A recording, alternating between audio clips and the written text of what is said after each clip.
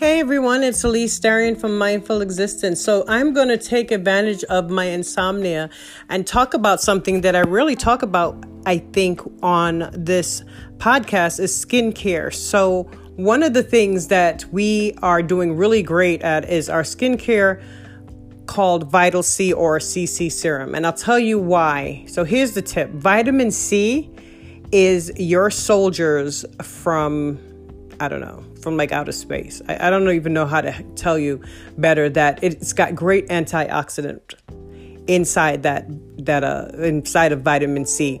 And you got to think of all the environmental stressors that you go through, kind of all the things that happens, the dirt on the road, the yada, the skincare that you probably use that you shouldn't be, the makeup that you're putting on your face, all that stuff.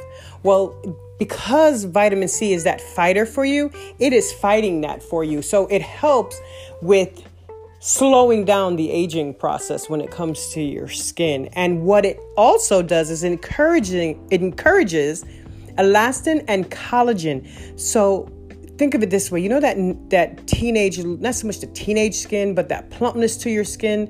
It's what goes, that plumpness that you need underneath the wrinkles. Okay. So as we get older, that plumpness disappears, but vitamin C kind of plumps it right back up again. It kind of uses synthesis to do it.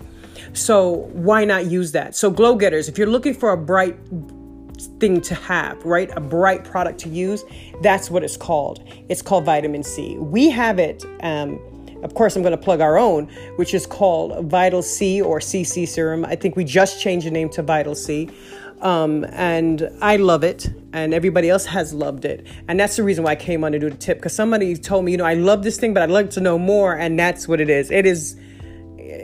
I call it age defying and a little serum tube. So if you want to get that and you want to, or any of them, vitamin C is what you want to go. But our Vital C you can get on EliseDarian.com. So that was my plug. And that's the reason why we have it and why it's doing so great. And I'll talk to you later.